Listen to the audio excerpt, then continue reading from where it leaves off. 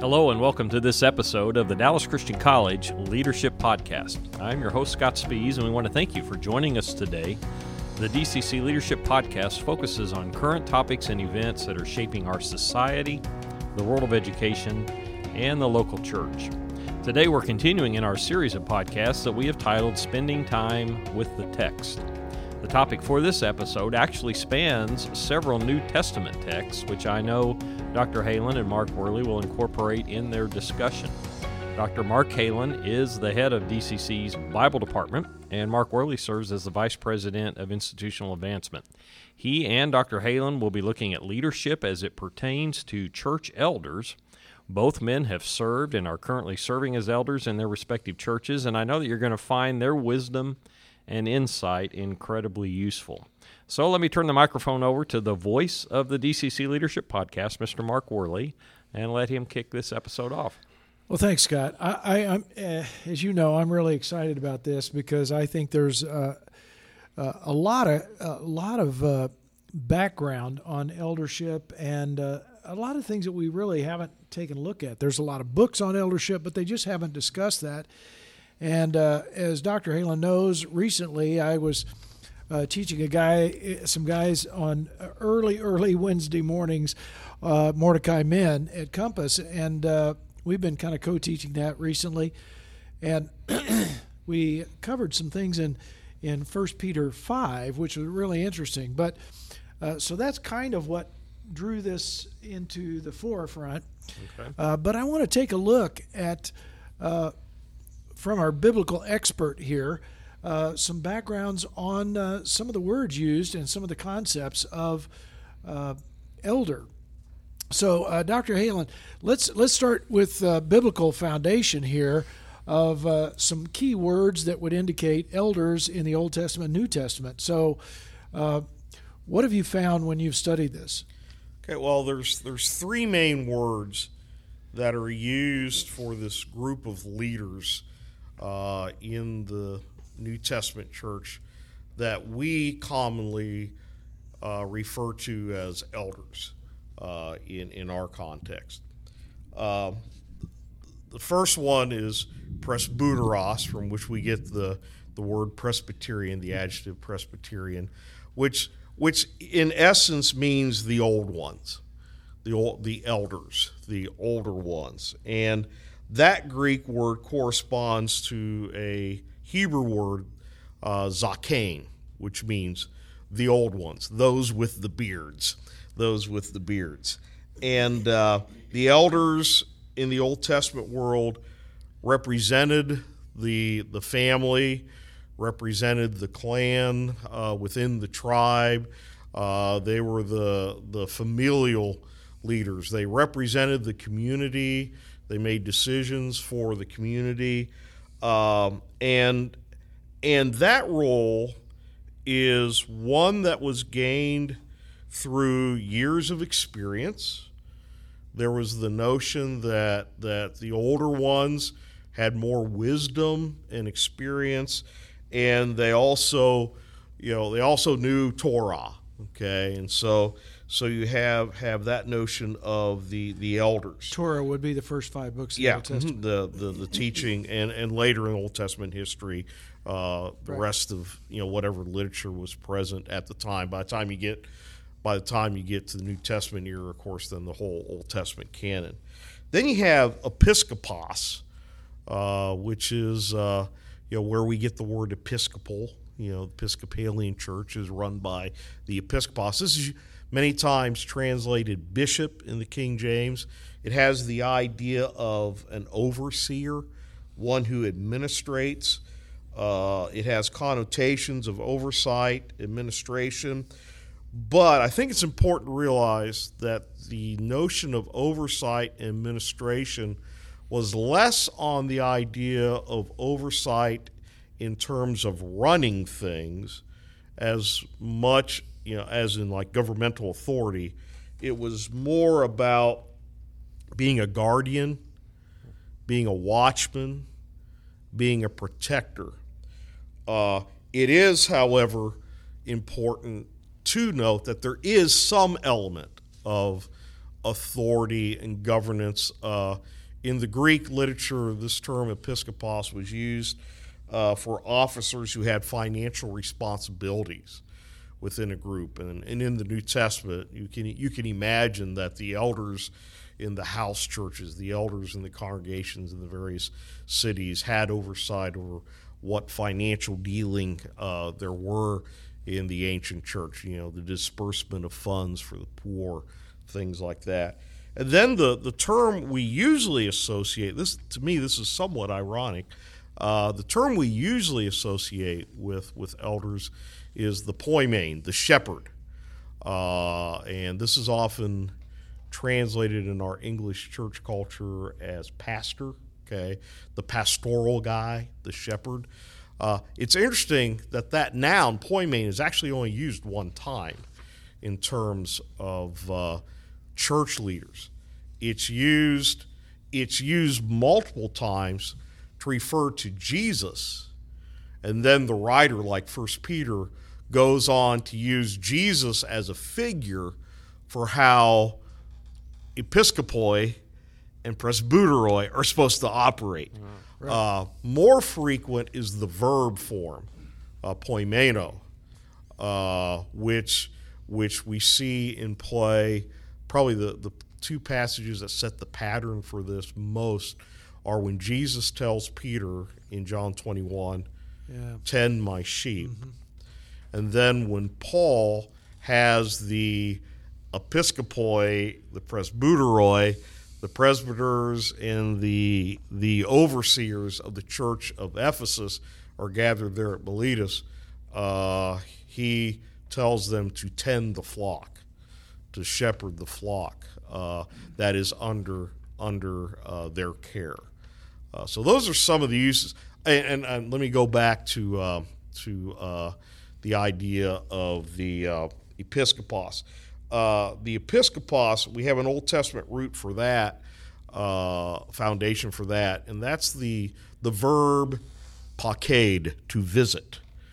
That's the way the Septuagint tend to translate with this episkopos word group. Septuagint is the Old Testament Greek translation of the Old Testament, and they're translating forms of this Hebrew verb pakad, which means to visit. And this verb has the idea of a superior relating to someone under his charge to change their circumstances, either for good or for ill. It's kind of interesting. God can visit you, and when God comes to visit, if you're the wicked, that's a bad thing. If you are one of his, that's a good thing. Like God remembers Sarah in the birth of Isaac, and in previous chapters we're told, God promised He's going to visit. He's going to visit Sarah, and so the idea of visitation can be in order to take care of, and I think that is significant. And through all of this, especially because there was this notion of the superior and the inferior, changing the circumstances of the inferior, it is significant that the New Testament usage loses a lot of that superior-inferior thing, because Christ is the chief shepherd. And the shepherds, the overseers, the elders act on behalf of him. And you mentioned a lot of this came out of our discussion of 1 Peter 5 in the Mordecai men. It is interesting that in that context, as Peter, a fellow elder, is giving charge to the elders and to the younger ones, that he tells both of them to clothe themselves with humility. And the verb that he uses for clothe themselves is a term that's used for a slave who puts on an apron in order to do the work. And so there's an immediate diminution of any notion of lording it over. In fact, he explicitly says, not he the says Lord. That, yeah. That it's not about superior and inferior. It's about leading in order for mutual benefit and growth, because we're tending God's flock. Yeah. The elders don't have a flock. They are taking care of God's flock. Yeah, I think that's interesting because in John 13, Jesus sets the example, and it's not one of dominance, dominion. It's one of washing his disciples' feet. In fact, he said, I've set you an example that you should do as I've done for you. Man, there's so much here, Scott. I told you, there's just a bunch here. So in the Old Testament, in the New Testament, this is not a new concept for the Jews, this idea of being an elder of a community. In fact, when we were teaching in this First Peter 5, I don't know, it just popped into my head because I'm doing some reading through the Old Testament, and Ezekiel 34, it's a pretty strong indictment here about you better take that I don't know if I like the term position, but you need to take that role, that function pretty carefully. Here's what he says, and you can expound on this from the Old Testament. He says in Ezekiel 34, he says, the word of the Lord came to me, Son of man, prophesy against the shepherds of Israel. Prophesy and say to them, this is what the sovereign Lord says. Woe to you shepherds of Israel who only take care of yourselves. Should not shepherds take care of the flock? You eat the curds, clothe yourselves with the wool, and slaughter the choice animals, but you don't take care of the flock. You've not strengthened the weak or healed the sick or bound up the injured. You have not brought back the strays or searched for the lost. You have ruled them harshly and brutally. So they were scattered because there was no shepherd. And when they were scattered, they became food for all the wild animals. My sheep wandered all over the mountains, and on every high hill. They were scattered over the whole earth, and no one searched for them. Therefore, you shepherds, hear the word of the Lord. As surely as I live, declares the Lord, the sovereign Lord, because my flock lacks a shepherd, and so has been plundered and has become food for the wild animals, and because my shepherds did not search for my flock, but cared for themselves rather than for my flock, therefore you shepherds hear the word of the Lord. Wow, that's and that goes back to the shepherd concept, Dr. Halen. So, yeah, then he picks up later in verse 10, I will rescue my flock from their mouths. Then in verse 11, I myself will search for my sheep and look after them, as a shepherd looks after his scattered flock when he is with them. So I will look after my sheep. I will rescue them from all places. I will bring them out from the nations and gather them. I will bring them into their own land. I will pasture them. I will tend them. And on he goes.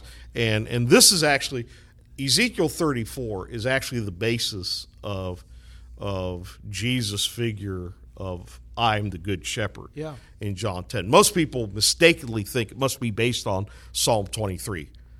Not really. It's maybe tangentially because Ezekiel probably is influenced by Psalm 23, but it's really Ezekiel 34, and he's saying, I'm the good shepherd, not the leaders, not the elders of Israel, of the Jews right now. I'm the good shepherd. And, of course, then that extends with the extension of, as the Father has sent me, so send I you. Hey, Peter, you shepherd, tend my sheep. You feed my lambs. And coming through the lineage of David, yeah, David's first role was a shepherd. Yes. Yeah, and and again in 1 Peter 5, Peter kind of creates a Greek word there of fellow elders. And I've thought about writing an article sometime, to my fellow elders, because you need to do that. Well, I think sometimes we just don't get the concept of an elder. And so often we bring our agendas into... If I can insert real quick, that was my greatest struggle, and you know it as well, the couple of times you came to Moscow to visit, was when we were trying to establish a plurality of elders, shepherds, who were going to watch the flock. The first question I got every time we talked about it was, who's in charge? I said, well, you all are. you're serving Christ and you're serving this body. Yeah, but who's in charge? Who makes all the decisions? And I came to the realization there was nothing in the Russian government under the communist system that was a model for shared leadership.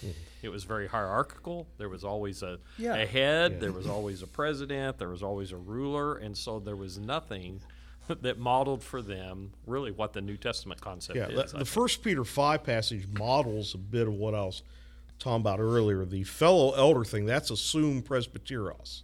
Okay. So as a fellow old guy, a fellow elder, okay, and I do want to point out Christ's suffering, who will share in the glory to be revealed. Notice right there you have the idea of sharing. Yeah. Okay. Yep. Then be shepherds. There's where you had the verb form. Be shepherds of God's flock that is under your care. You are stewards. Earlier in chapter 4, we talked about being stewards of God's varied graces, God's very varied gifts, and watching over them, not because you must, but because you're willing, as God wants you to be. This is a gift. This function is a gift given to you by God, not pursuing dishonest gain, but eager to serve, not lording it over those entrusted to you. So again, the idea of a servant within the household who is leading God's flock, but being examples to the flock. And there we have the idea of the example here is a nifty word. It's the word from which we get type, T-Y-P-E, from. And if you think about a typewriter, it may take us a while to remember what a typewriter looked like, but you struck a key, the user struck a key, and then there's a metal rod that had a print image that would then fly up and hit the ribbon, and then the thing that is on the tip of that metal rod is replicated in ink on the paper. And one of the things about that strikes me about this idea of an example is it's a participatory pattern. Some patterns we have in life don't participate with the thing that is replicated. I think of in grade school, I had the ABCs up above the chalkboard, and you looked at that big letter A and you replicated it on your paper. You looked at the lowercase a and you replicated it on the paper. But that green stripe of letters, white and green stripe of letters up above the chalkboard, was not participating in my creation of an A, a B, a C, and a D. But the typewriter, it participates in the creation of the image. And I think that's part of what's being communicated. It's a little anachronistic because they didn't have typewriters. They weren't thinking about typewriters when they did. But there is this idea of participatory image making. Yeah, the New American Standard says, interprets it as pattern. Mm-hmm. And you see this, the same Greek word is in Paul's writing to Timothy. And he says, don't let anybody look down on you because you're young, but set the pattern, the example. And how do you set the example? Well, how does an elder set the example? Mm-hmm. In speech, in life, in love, in faith, and in purity. That's what Paul says. That's how you set the example. Yeah. I also think it's significant that I said there's only one use of poimen in the New Testament to refer to church leaders, of the noun. There's verb uses, as we've already demonstrated. But that one noun use is in Ephesians, where Paul gives this list of gifts that God has given the church. The apostles, the prophets, the evangelists, and then he has pastor, shepherd, / shepherd teachers. And there's only a single definite article in front of pastor teacher, which means he's combining those. That's one. It's not two separate functions. It's one function. Mm-hmm. So the shepherd is a teacher, and he teaches as he shepherds. Right. They go together. Yeah, I think that's significant for how that operates. Yeah, and I think, Scott, you brought up a good point earlier. why in the independent Christian churches do we have a plurality of elders? In some churches, they have the one elder, the pastor, and then there's deacons or something like that. I think the Bible Church rightly picked it up from the Greek in the New Testament, especially in the book of Acts. You see a plurality of elders, the elders in Ephesus. Mm-hmm. And so why do we have more than one elder? Well, because it says, the establishment of the church, you see, especially in Acts 20, which is really beautiful, beautiful passage. It's the last time that Paul's going to see them. And he just says it so beautifully there. What would you say to church leaders if this was going to be the last time that you ever saw them? And that's what he's looking at. And so he says he met with the elders of Ephesus, and they were really good guys. I mean, Paul loved Ephesus, and so what does he say? He says, first of all, guard yourself. Mm-hmm. Make sure that you're following the pattern of the Good Shepherd, as Dr. Halen said.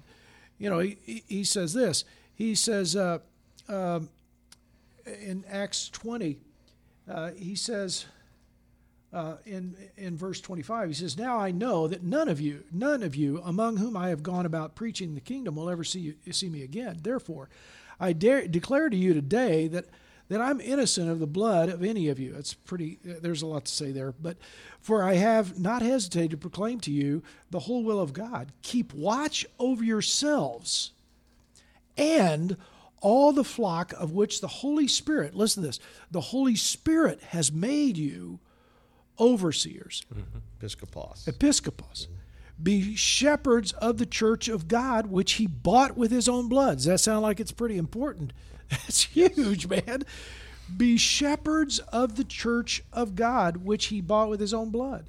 I know that after I leave, savage wolves will come in among you and will not spare the flock. Even from your own number, men will arise and distort the truth in order to draw away disciples after them. So be on your guard. Remember, and then he goes on, but man, that's pretty intense warning.